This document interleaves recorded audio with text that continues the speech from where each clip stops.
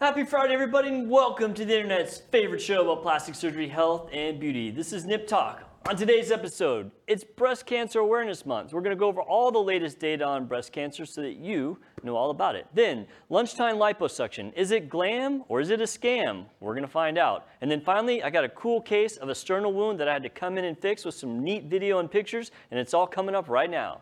Live from Lincoln Center in the heart of the Dallas Metroplex, this is Nip Talk. An honest and uncensored show about plastic surgery, health, beauty, and lifestyle with your host, plastic surgeon Dr. Bruce Herman, and your co-host, entrepreneur and social media influencer Sarah Bennett. Now it's time to discuss the good, the bad, and the ugly of the topics everyone is talking about. It's time for Nip Talk.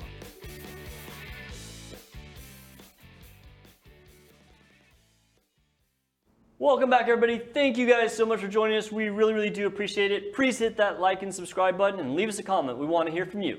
I'm your host, plastic surgeon Dr. Bruce Herman. With me always is the wonderful Sarah. Hi. And her awesome shirt, which I love, by the way, with your fall colors. Spectacular. In the box, Travis, what's up, man? How you doing today? I'm good. How about you? Good. It's a happy Friday. Yeah. It's always a good day we're on the show because it's Friday. It's Friday the 13th, too. Oh, I know, right? Are you guys superstitious at all? Kind of, sort of. Really? Yeah, I can say that. Kind of, sort of. Yeah, I'm not superstitious. I'm a little stitious. Me too. I'll believe it when I see it, but it's fun to think it is. Yeah, I know. It is kind of fun. So, I actually forgot that it was Friday the 13th. Yeah, there's at Legacy West or East or wherever, there's like a Halloween is there? bar crawl. Oh, bar crawl. You know I'm a fan of a good bar crawl. I know. That's you were like, let's That's how go we to met. this. Yeah. So it Nice. looks fun. Are you going to go? I don't know. Maybe. I sent it to our friends, our beer friends. Oh, you did? Did they respond? I don't know yet. You know, we actually were looking for something to do tonight. We'll have to talk after this. Yeah, I know. Travis, bar crawl, you ready, buddy? Let's do it. Oh, really? Even though I don't drink, let's do it. Oh, you don't drink? I did get- not know that about you, I'm Travis. so square when it comes to that type of stuff, bro. Really? Like, I drink like a Sprite. I go to the bar. Good. And So then you can take care of me. You could drink Alright, like for a fake beer. I have a friend that drinks a lot of those near beer or beers? fake beers. Oh, Yeah. really? I Yeah, didn't know just they so you had can like, act Travis like. is like, I'll have a lemonade. Yeah. that. Thanks. Now, Sarah, didn't you go on some big camp out last week? I did. I Good. took Avery camping. To Sam Houston National Forest. which is in Texas? Yes. Oh, okay. It's And? near Huntsville. Oh, okay, Huntsville. How was it? It was really fun. It was a pretty simple trip. It was just like one night. Oh, one night, okay. I actually got to take her cousin, which is obviously my niece, so it was really nice. So. Fun. Yeah. Did you guys, so were you were in the sleeping bags under the stars, right? Or do you have 10 or how? I have a tent on you top do? of my car. Oh, that's right. I always forget that. Yeah, so they were all excited. They were like, it's like Aw. we're in a tree house. And I was like, Oh, kind of. that's so cool. So we just went on a couple of hikes. It was really funny. Fun stuff. Like, they're like, so what are we going to do? I was like, we're going to go for a walk. Yeah. And they're like, Do outside stuff. oh, okay. And so we were like, they're just walking, and they probably have never walked that much, like, Right. They're consecutively. like worn out. But they didn't know. They just thought it was like fun. I was like, Yeah. yeah, this is why Aw. things like this exist. That's so cool. Those are good memories. Yeah, they had fun. I am actually leaving next weekend, doing a motorcycle trip to Arkansas. And I'm thinking about taking my daughter. She really wants to go. I've taken her on trips before, but I don't know. It's with like my motorcycle gang that I'm in. They're not really a gang. It's just old guys. But yeah, I don't know. I may take her. I'm still like on the fence about it. She really wants to go. And Guys trip versus yeah, I mean, they're all like, older. So it's not like a guy's trip where everybody's Yeah. like out drinking and partying. Like we what's have that? dinner. What's that show about boss hogs or something? I know what you're talking about. Wild Hogs? Yes. Wild Hogs. It's like that, but older. It's like geriatric Wild Hog. I'm like the youngest guy by like quite a bit. So Oh, okay. I'll have to take some pictures, but it should be good. So I'm going camping again. I know, next yeah. weekend, too. I know. Awesome. I want to hear all about it. We'll have stories to tell when we get back. know. Excellent. All right, so guys, that October is Breast Cancer Awareness Month. Mm-hmm. Yeah, I almost forgot, like, because I was getting up segments, like, oh my gosh, it's breast cancer. Yeah, tomorrow I'm Okay. doing like a breast cancer awareness like workout at my CrossFit Are you? gym. Excellent. Yeah. Well, that's So great. we all wear pink and stuff. Nice. Well, I actually have a lot of experience with breast cancer. And before plastic surgery, I was in general surgery where we treated the cancer patients. And then, of course, once I got into plastics, for many, many years, I did lots and lots of breast reconstruction surgery. So I have a pretty good experience with these patients, and I try to keep up to speed on it because I still do a little bit of that. So I just kind of want to go over some of the new data on this because, the one thing I would say about breast cancer that's probably like the biggest take home I could tell people is that if you detect it early, it's absolutely curable. And I know this just from the data and from my experience treating, hundreds and hundreds of patients.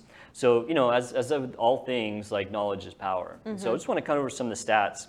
And every time I read them, it's kind of surprising. So every year, there's 300,000 new cases of breast cancer diagnosed. That's pretty crazy. That's a pretty big number. And that's just the United States. That's not worldwide.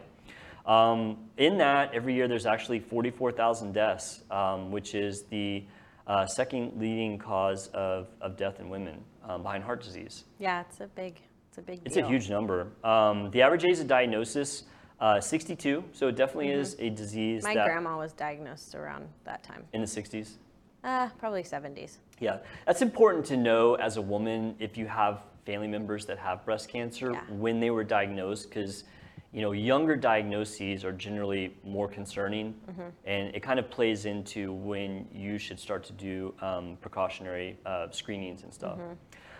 Breast cancer under the age of 45 years old is very rare, with the one exception being BRCA, which is that breast cancer that comes from the gene issue, and we'll talk about that. Lifetime risk for breast cancer for women, 13%, 1 in 8. So it's a pretty big thing. I've heard a stat that like pretty much everyone in the United States knows or has a family member that's had breast cancer. Yeah. Not quite everyone, but pretty close.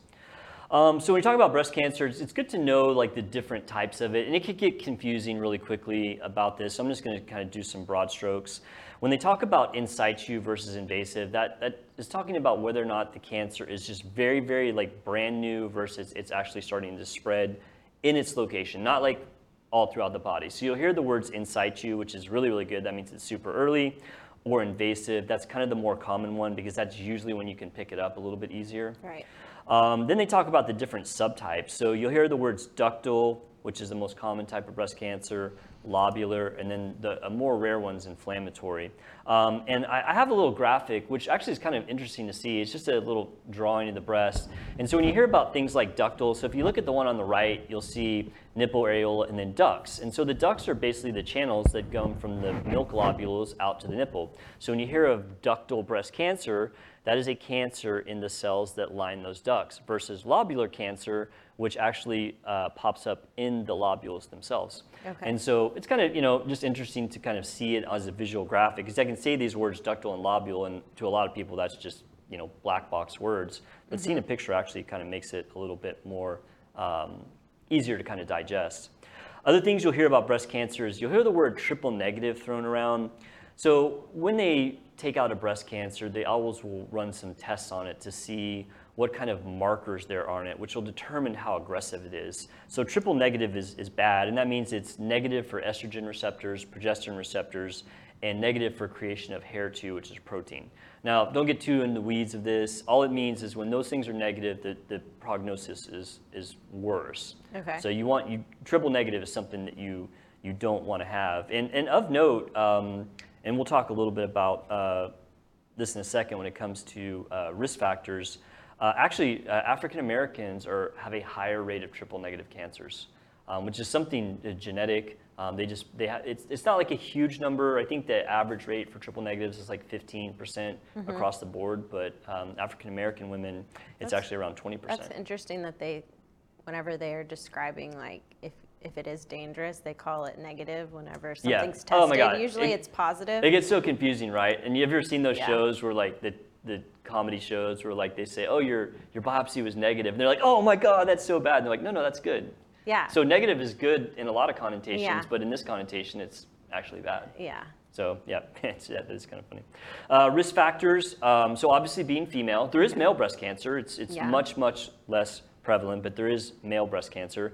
But of course, female, increasing age, as we get older, the risk of breast cancer gets higher. Certain genes, and we'll talk just briefly about BRCA. I think I have like a little thing I'm gonna say. Have you ever heard the word BRCA, BRCA? It sounds familiar. Yeah, we'll go over it. Family history, of course, is important. If you have family members that have breast cancer, then you're more at risk. Personal history, if you have breast cancer on one side and you decide not to do mastectomies and you still have breast tissue, your risk of getting a second cancer is higher than the average. Race, actually, Caucasian women have the highest rate of breast cancer. I think Caucasians the highest, then Hispanics, Asians, Native Americans are kind of in the middle. African Americans have a lower rate overall of breast cancer, but they tend to have worse breast cancers. So it's just good to know these things. Oddly enough, taller people have a higher rate, and this is not a huge difference, but it is a little bit. I guess I'm a little sick. You're good. Yeah, you're good. Denser breast tissue. So obviously breast can be, more fatty or more dense, which is fibrous. Dense breast tissue is a little bit higher. When you have your menstrual cycles, if you have your first menstrual cycle early versus late, it's a higher risk. And also when you go through menopause, if you have a later menopause, then it's a higher risk. And then there's the factors. So those are all factors you can't really control, right? You can't control what race you are. You can't control how tall you are or how old you are. But there are factors that you can control. And I didn't know this one. Actually, heavy alcohol use has a pretty significant increase in the risk. So if you're a woman and you drink multiple drinks of alcohol every day, then your risk of breast cancer goes up about 20% versus someone who doesn't. That's pretty significant. Obese, but only if you're obese after menopause. Like they've broken this down into just crazy statistics. So if you're obese before menopause, it doesn't really increase your risk of breast cancer, but after menopause it does. Okay. Not 100% sure why that one is, although I probably should know. I could look it up. A sedentary lifestyle. So if you work out a lot, that's protective. Yes. So you can control that. That's good. I'm like, I don't know about the check mark on the drinking. I'm just kidding. I don't drink that much. We'll put a pin on that when we come back to it. If you don't have kids, actually having pregnancies decreases your risk of breast cancer. Breastfeeding. That's exactly right, Sarah. Look at you. Gold star today. Oral contraceptives are kind of a question mark. Some studies say that they give you a slightly increased risk if you take birth control. Others say it's not as big of a deal. And then smoking. Yes. I'd always heard that smoking it does increase your risk of cancer, for sure, and heart disease and a lot of other things. But specific to breast cancer, it's a little bit of a question mark. So as I was saying earlier, if the biggest take home with breast cancer is that it is very curable when you get it early, and in order to catch it early, screening is very, very important. Yeah, so go to your OBGYN once a year and they'll fill you up a little bit. So that's actually interesting you say that. So we'll actually go to that one first. So breast exams. Yeah. So I always heard, in I'd say a little bit more distant past, that breast exams are so important, so important, so important. So now after decades of research, they actually have found that breast exams don't really improve outcomes or increase the detection of early cancers. The thing is that you want to catch breast cancers early, and generally by the time you can feel it, that's not good. That means it's more advanced. Of course, and I was pulling this from the American Cancer Society. Although they don't necessarily recommend that people do routine breast exams, which was a thing when I actually started medicine. That was like really common in the doctor's office. They don't necessarily recommend that anymore. Routine breast exams by your personal ones, they say that that's not necessarily recommended anymore, but they always say that it's not a bad idea. So they say that the research shows it doesn't change a whole lot, but it's still a good idea to do it. But the big one is mammograms. Okay. Mammograms are very, very, very good at picking up cancers and picking it up very, very early. So the obvious question is, when do you start? So the current recommendations are that if you're between 40 and 44 years old, that it's optional. Meaning if you want to go get it done, they'll let you do it, but it's not an absolute necessity. At age 45 is when you should start your annual mammograms. I'll definitely opt to doing it at 40. Yeah, because my grandma had it, so. Now this is for a person of average risk. Yeah. If you're high risk, so say for example, like you have family members that have BRCA positive, or you're BRCA positive yourself. Usually if you have family members that are known to be BRCA positive, you get tested because you want to know if you have that, and we'll talk about BRCA in a minute, but it's not good. If you're high risk, meaning maybe you have a fair number of family members that have it, then the recommendation is to actually start at 30 years old and to get a breast MRI and a mammogram annually. So that's pretty aggressive as far as the screening. Now we've been talking about BRCA. So BRCA 1 and 2 are actually genes in our body, and the genes actually repair damaged DNA. So when you're said to be BRCA positive, what it means is that your repair genes, which fix your DNA, don't function correctly. And so that's obviously a bad thing because cancer generally arises when there's some sort of issue or error in your DNA code. Yeah. And so when those genes aren't working, bad things happen. And I can't stress enough how important that is. I mean, having done breast reconstruction for many, many years, all of like the worst outcomes I can remember, like with patients, almost all of them were BRCA positive. The cancers tend to be much, much more aggressive, Okay. and they tend to hit much, much earlier.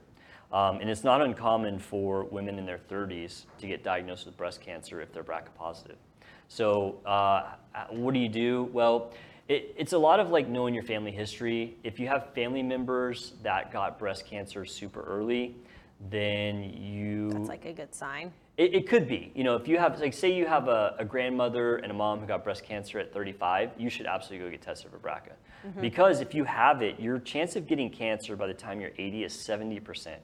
It's not 100%, but it's pretty close. I wonder if ancestry DNA tells you that stuff. That's a good question. I don't know if they actually look at that kind of stuff. Yeah, because like they tell you all kinds of stuff. They like told me that I had the sprinter gene, which is like you're genetically like Really? more prone to be A sprinter? athletic. Really? Yeah. Which turned out to be true. Yeah, Interesting. That's a great question. I don't know the answer to, but I think I may have to go look that up. yeah. Interesting. Let me ask you this, Dr. Herman. You got it. What's up, So Charles? my mom had breast cancer. Okay. As a man, since it's not as common in men to get it, these statistics, do they still like are they still like accurate for like males? For men, no, man, breast cancer is so rare in men that there's not generally a recommended screening for it. Like, if for example, if your dad or your brother got breast cancer, Right. I would probably go and talk to somebody and say, hey, what is the proper screening? Which I don't personally even know because it's just that rare. I've never actually, knock on wood, met anybody that's had male breast cancer. I get you. And that'd be something I might see just, through all the doctors that I work with that do treat cancer. But yeah, it's pretty rare. So like if, for example, my mom had breast cancer, I probably wouldn't be, super concerned about myself getting it. Yeah. Now, if she was like BRCA positive or something, then I might worry about, did I pass that on to my daughter or something? Yeah. But yeah, Travis, I wouldn't stress too much about that. Makes sense. If she had gotten it super early, then it might be worth, investigating. But if she got a kind of normal stage in life, I don't think that you have to worry too much. Makes sense. Yeah. I got you. So moving on to treatment, and we could talk for an hour just on the treatment of breast cancer alone. So I'm going to kind of put this in a nutshell. The two kind of basic thought processes for treating breast cancer is you take out a lump of breast tissue. So Okay. you don't take out the whole breast, but you take out a lump. If you do that, though, you have to get radiation. So it's called a lumpectomy plus radiation versus doing a mastectomy, which is taking out the whole breast. Now, it gets really kind of convoluted after that because if you're going to do a mastectomy, do you do one? Do you do both? Sometimes when you get a mastectomy, if the diagnosis is not necessarily favorable, they'll end up doing radiation anyway. Then there's a lot of adjuvant therapies like chemotherapy, which you hear about all the time, hormone therapy, immunotherapy, and targeted drug therapy. It gets very complicated very quickly. But the kind of the take home like for a patient is like, okay, am I going to get a lumpectomy where they save most of my breast, but then I'm gonna have to get radiation for sure, or do I go for the mastectomy? Yeah. And all the data shows, at least the last time I did a deep dive in it, that those two options are pretty comparable. It's funny, like having been in medicine now for like a couple decades, I've seen the trends change. Like for a while, everyone was getting a lumpectomy, then everyone's getting a mastectomy, and then it's back to lumpectomy. And so, talking to your cancer surgeon is the best way to kind of figure that out for each individual patient, Yeah. get the pros and cons. So Yeah, my grandma did mastectomy, but I was so young, I don't know Yeah, the if she details did about it. anything else Yeah. with it. Finally, well, not finally, but kind of moving on, prognosis. As I said, if you pick these things up early, it is absolutely curable, and most people go on to live full lives. The kind of latest breakdown, the way they break it down, is if it's localized, which means it's just right in the breast, it hasn't gone anywhere even in around the breast, like lymph nodes, 5-year survival rate, 99%. You pick it up early, the 5-year survival rate is 99%. That's Good. really good odds. Regional means that if it gets to like a lymph node or to further reaches out in your breast, starts to drop, 5-year survival rate, 86%. So it goes down a little bit. If it's distant, meaning you catch it really, really late, so that there's actually cancer spread out, 5-year survival rate, 30%. So those statistics just reinforce the fact that if Early. you want to catch breast cancer early. It's so important. Lastly, my part, reconstruction.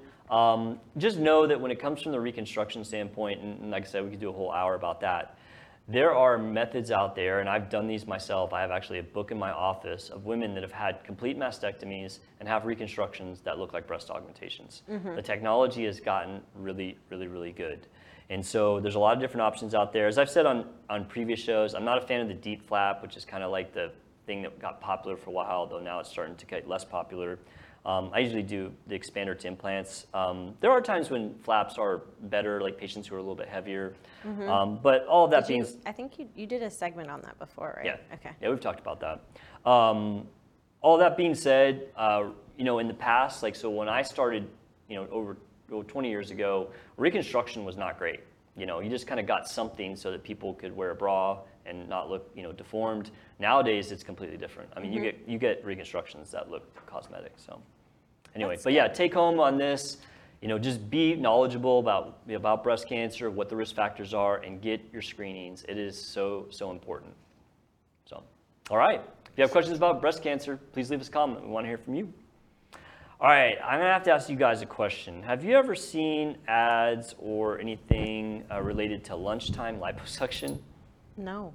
No? I have not. Oh, you haven't? Okay. I have not. So I've seen this pop up a couple times, and maybe it's just because of the things that I follow. It may be, the big brother showing me stuff that showing me stuff that I look up a lot, which is plastic surgery. Yeah. So I kept seeing this thing about lunchtime liposuction, and so I was like, what is Ew. this? Is this? Oh yeah, that's actually a patient that I did. That's liposuction. That's fat. It looks like really creepy, weird boba tea. That's pretty gross. Yeah. No, that's actually fat that I sucked out. That's Yeah. actually a lot too. I did that like a long time ago. But I remember that's It's the straw looking thing. It's that's like, the so the suction tubing goes on top of that. yeah. It's not like I know, a straw. but it looks like a drink. Oh, it looks like a drink. Yeah. No, that's pretty Halloween awful. drink. Halloween drink. All right, so I want to talk about lunchtime liposuction because I've seen some ads about this, and this is my wheelhouse. As I've told you guys Yes. before, after plastic surgery, I did a fellowship in cosmetic breast and body surgery. I do tons of liposuction, love it, great surgery. So when I started looking into this, I was like, what do they mean by lunchtime liposuction? I quickly found that there's not really a consensus for what lunchtime liposuction means. It really depends on who's throwing it out there. Like Sounds like sketch. It is sketch. I agree with you, and Okay. I'm kind of a purist. I hate gimmicky things about plastic surgery, like gimmicky marketing stuff, and I hate stuff that like kind of downplays seriousness of surgery. And I feel like this is that. So I'm not really like a huge fan of this whole idea of lunchtime liposuction, but I want to educate people so they at least know what it is. So when I started looking at these different web pages, as I said, what actually lunchtime liposuction meant depended on what site I was looking at. So I'm going to go through all the different things that they said is considered lunchtime liposuction. But you hear these buzzwords like general anesthesia is unnecessary. Yes. There's no incisions, no downtime, fast recovery. You can drive yourself to come get it. And, it was just kind of like, well, that once again sounds kind of gimmicky. And we do marketing, but I don't know. I feel that you don't want to trick people into having something. Like every procedure is serious business, and you need to like go in knowing exactly what it is and not, Is it like that clip you showed us of that lady who was giving, or somebody who's giving liposuction to people or doing some type of surgery where they're like awake? Wide awake surgery? Yes. Okay, so that is one of them. Yeah, very good. Ugh.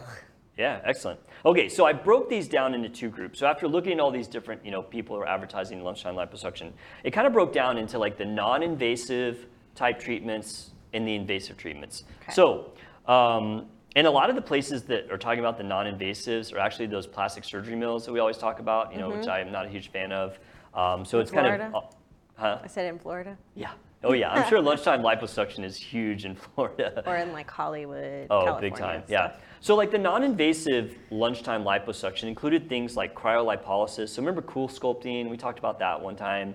Injection lipolysis, you hear the word Kybella a lot. So that's an injection that goes in and dissolves fat.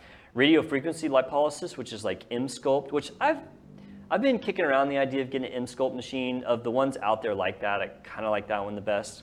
And the other one is laser lipolysis, so smart lipo. I think you even mentioned the smart lipo is like, I think you asked, what is that? But that's not like really somebody like sucking. Right, fat out of exactly, you. exactly. Yeah. It's not really liposuction. Yeah. It's a non-invasive fat removing machine of some sort based on those four things. So that's almost like false advertising because, and the reason I say that is I make a very clear distinction between liposuction, which is literally the gold standard for removing fat. It's literally the best way, hands down, to remove fat is to do liposuction, but it's surgery, so you have to take that into account. So claiming that these things are as good as liposuction is a little shady or a little misleading. So the other ones, people were actually talking about more invasive things, things where you would make incisions, normal liposuction, but done under local. Okay. And that's how they were saying it was lunchtime liposuction. So instead of going to a surgery facility and going under anesthesia and getting liposuction, which is kind of the way I prefer to do these things by far, you go to a doctor's office, they give you some numbing medication, and they do it while you're completely awake, just like that video that we watched. And so, to say that's lunchtime liposuction is not really even accurate, because you're still getting liposuction, so you still have all the recovery of the surgery. Like, you can't go and do that and go back to work. That's insane. So honestly, all these things that say lunchtime liposuction, it's all kind of BS. Like, it's just a gimmick.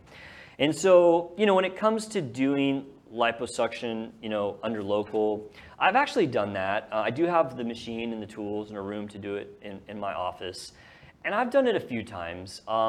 There are some definite downsides to doing liposuction under local. Number one, you have to do a lot of injections. Because if you're asleep, I can get in there and I can liposuction you really hard, and I don't have to worry about that I'm gonna hurt you because you're asleep and you have all this pain medication. When you're wide awake, it's a completely different story. You have to get perfect local anesthesia in order for someone to tolerate this. And if they're not tolerating it, then it becomes unsafe, because you have a patient that's moving while you're using that metal rod, you can end up injuring them. And so, I was able to do it fine. I was able to, get the numbing in. It's kind of a process, because you have to do a little bit of numbing to then do like a bigger set of numbing. And it takes a fair amount of time. But the issues that I bumped into is that in order to get that perfect anesthetic, where one, you felt like the patient isn't getting tortured, and two, that you feel like it's safe, you are using a lot of numbing medication. And there is a limit to how much numbing medication you can take safely. The numbing medication, as the levels of that start to get higher in your bloodstream, it starts to give some pretty negative effects. The first is like you get a feeling like you're drunk. You get this kind of like lightheaded, and maybe you're acting like you've had a couple drinks. But then as that level starts to get higher from there, it gets actually dangerous, and you can get into arrhythmias of your heart, and if you give too much, you can actually die from it. And I know for a fact that when I've been reviewing bad outcomes in plastic surgery, I know for a fact that some of those are due to people getting surgery in an office setting, and they get a toxic dose of lidocaine or those other anesthetics, and bad things happen. And so, I never had a bad outcome in all the ones I've done. I was very, very selective, meaning if somebody came in and they said, I want a liposuction in my tummy and my flanks, I'm like, no, absolutely not. There's no way we can do that. I would only do it if it was a small area. And I even had one patient that we did it, and we know exactly how much lidocaine we give safely, because you can calculate that based on body weight. It's easy to do. And we had done one side, and I'd used kind of like 3/4 of what I thought was safe. And I actually told her, I was like, look, you needed more pain medication than normal. We're gonna have to have you come back the next day to finish. And of course, she was cool with that, because it's safety and we're doing safe things. But those are the things you bump into when you start to do things in the office. And yeah, you can do it safely, but I don't know. I mean, it's just, for me, it's just so much easier and safer to do it in surgery. And so I'm pretty reluctant these days to do that anymore. I did it for a short time, and like just watching, like having watched the liposuction, like the process of it. I would not want to be awake. No, I wouldn't either. It is so aggressive. Yes. Yeah. Well, if it's done right, I mean, if you want to do like a half job, I guess you could just do a little bit. But I mean, if someone's paying the money, like, do the job right. And that's where you got to really kind of get after people. And then you can bump into these issues of either their comfort or you're using too much local. So yeah, after doing a little bit of research on lunchtime liposuction, I said, is it glam or is it scam? I think it's a scam. I personally wouldn't let any family member of mine, do that. Yeah, we like nighttime. I mean, if you want to go and do like a non-liposuction fat removal, which that wouldn't be liposuction, it'd be like lunchtime treatment. The stuff that's you're talking one thing. about. Because some of those things work fairly well. Which one works the best, do you think? I had a cool if sculpting you wanted machine. To do Lunchtime. I had a cool sculpting Whatever. machine, and I quit using it because, one, I didn't like their business model, but two, we had a fair number of people that would get it done, and they were just like, I don't know if the results are worth it. So, I've been thinking about getting an M-Sculpt Neo machine, which is the radio frequency lipolysis. That's the one, too, that also, like, builds your muscle. Like, you literally, you would love this. So this machine, you can literally get a 6-pack or like big guns just from using this machine. Because is it like a high-tech like TENS unit or something? Yes. So it has radio frequency, but it also stimulates your muscles. Like you can slap that thing on, never work out, and like have like a 6-pack and like huge guns. It's crazy.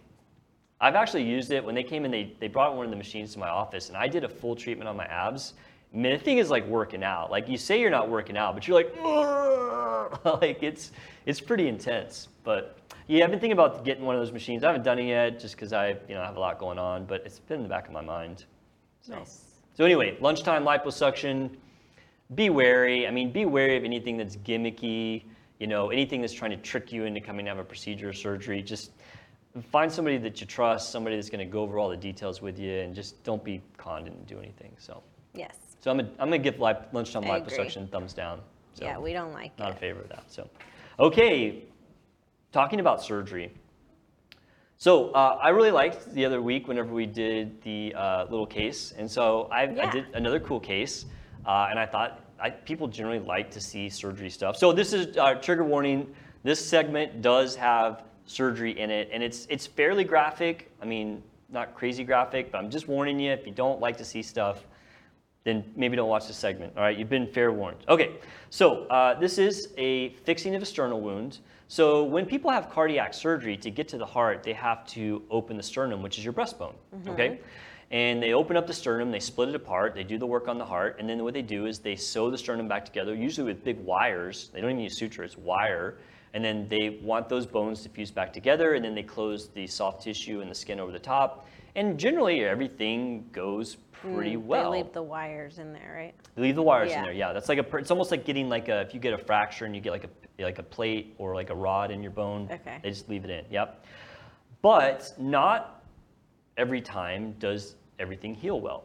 And so there's a stated risk of 1 to 5% of having some sort of breakdown of that incision. And that breakdown could be just the soft tissue, or it actually could be a breakdown of the sternal bone itself. And in the worst case scenario, you can actually see the heart. And I have 2 cases I'm going to show today. And thank you to the patients that agreed to let me use their images. I do appreciate that. So in general, the cardiac surgeons do a good job, but they do a lot of surgery, and because there's a stated risk that some of these are going to have issues, I do get a steady trickle of patients that have sternal wounds. So I want to kind of go over a case that I recently did. So how you fix these? Well, the first thing you've got to do is you've got to put tissue into the space where everything's broken down. And so I got the little graphic, Trelva, show that first one. And I want to show where the pectoralis muscles are, because this is going to become important in a minute. You got that first? Yeah, so this is a little graphic I got from Bodyworks Prime. There's a little web address there if you want to check them out. So that's the pectoralis muscle. And I have to say it's not the greatest drawing of the pectoralis muscle. It doesn't look exactly like that, but you get the idea. There's a muscle on each side. It connects to the breastbone as well as the clavicle, which is your collarbone. And you can see that there's a space in between. In that space is the sternum, which is they also call the manubrium. It's your breastbone, okay? All right, so you got to remember that. Okay, so the first patient I got is a very nice gentleman that had cardiac surgery. He had it like over a year ago, and he had some issues with healing, and things started to break down, and that's what he looked like when I saw him. Now, the arrows that I have there, okay, so his head's up and to the left, his feet are down and to the right, and that big wound is actually the opening, obviously, but those arrows are pointing to exposed bone. And when you have exposed bone, that's a problem, because one, it's hard to get tissue to grow over bone. That he was going to a wound clinic somewhere, and they were trying to get this to heal, and they weren't having any luck. And it's not surprising, because the bone was exposed, and that always ends up being problems. The other thing it signifies that this is a deep wound. It's kind of hard to tell from the picture, but this wound is not shallow. You couldn't just pull that skin together. I don't think it's hard to tell. Yeah. Looks pretty deep. Okay, yeah, you're right. So, you might look at this and be like, okay, why don't you just pull the skin together? Well, if you do that, the skin will be over an open space, which never works. If you have skin pulled together over an empty space, it always, always, always goes bad. Either it fills up with fluid and gets infection, or it will just break down because there's just not any solid base behind that skin. So what you have to do in this situation is, one, you have to cut out the entire wound. So you're going to make this wound a lot bigger. And then you're going to get those pectoralis muscles. Remember, those muscles come really close to the center of the chest. Yeah. And what you can do is you can actually free them up from where they're attached to the sternum, free them up going to the outsides, and then pull them into the middle to fill that space. All right, so next picture, Travis. And that's exactly what it is. So in this picture, his head's towards the left, his feet are towards the right. And you see I've made the wound a lot bigger in order to dig out those muscles. And you can see now those muscles, which in that graphic we showed were separated, they are now sewed together and covering that space where the bone was. And of course, I cleaned the bone really good. I cleaned the entire wound. In fact, I cut the entire wound out to get to a fresh edge. But I have now pulled those muscles to fill that big empty space where the wound initially was. Those two little white things are drain tubes which collect fluid. Yeah, I was about and to ask then what that once you was. do that and you get a good coverage, then you can Put it pull the together. skin back together. So show that next picture, Travis. Yeah, there you go. So that's the patient after I got done with him. He had that wound for an entire year, was at a wound clinic where they were, I don't know what they were doing. And I saw the guy, and within 2 weeks, I had him completely closed up. I've now seen him a couple times. He's doing great. Everything is hunky-dory.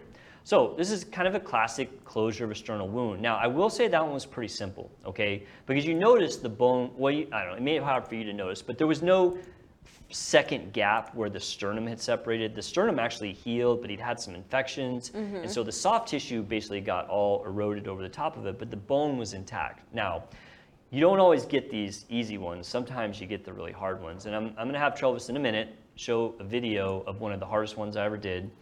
This is a patient that when things started breaking down, the actual breastbone broke apart and then a lot of it disintegrated. And literally, while she was wide awake, you could look into her wound and see her heart beating. And we're going to look at that in just a minute. And so when you have one that's complex, you can't just pull the muscles together because there's a further cavern down there. It's not just the first cavern, there's a second cavern that you have to deal with. So in this scenario, what I did is I took a muscle from the abdomen, one of your ab muscles, the rectus, Yes. right? And at this point, sorry, you're only going to have one ab.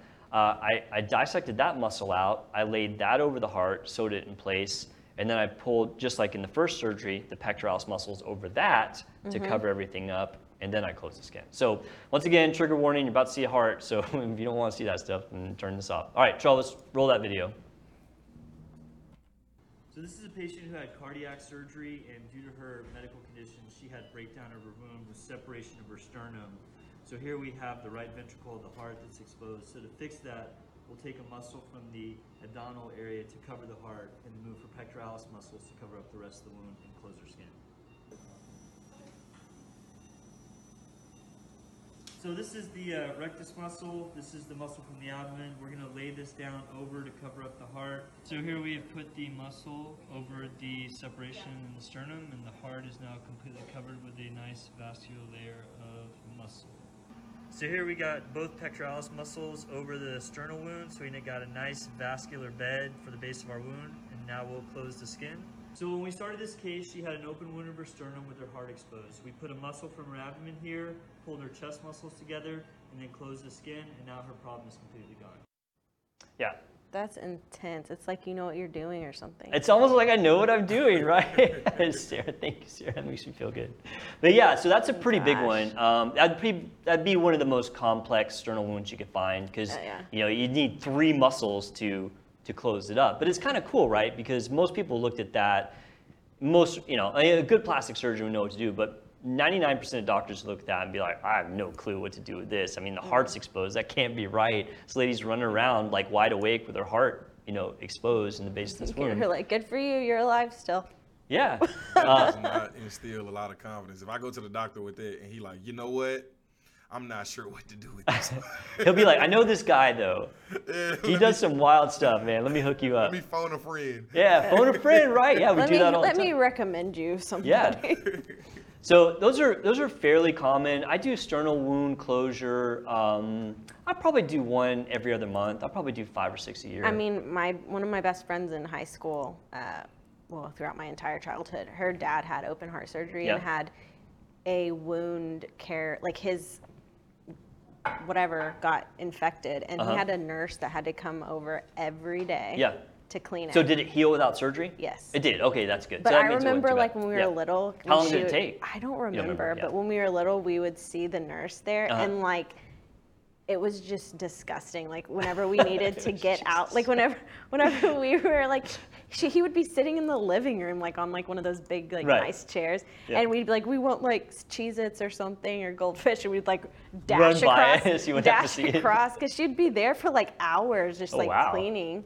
Yeah, that's intense. I don't know. What It was. y'all had to go ugh. through for some Cheez-Its. man. Yeah, I know. That's, but we thought it was kind of funny. dangerous. I mean, not the situation was funny, but like Yeah. us just being like stealthy. Yeah, I guess. you're But remembering that. That's I funny. did not want to look at it because No? I saw a Did glimpse that of video it. like kind of mess you up, or? No, for some reason I was like, I swear I thought his heart was just like out, like beating, like that woman's. Yeah. I swear. Probably it was. not, because there's no way you could heal that It just without looked surgery. gross. There's no way you could heal it without surgery. Well, yeah. Yeah. But it was. You remember things as a kid, and it seemed like crazy. Yeah. Yeah. All It's right. Crazy. I think that's all the time we got for this week. If you want us to talk about any topics or any surgeries, please leave us a comment. Also, hit that like and subscribe button. It really does help us. We'll see you next week on Nip Talk.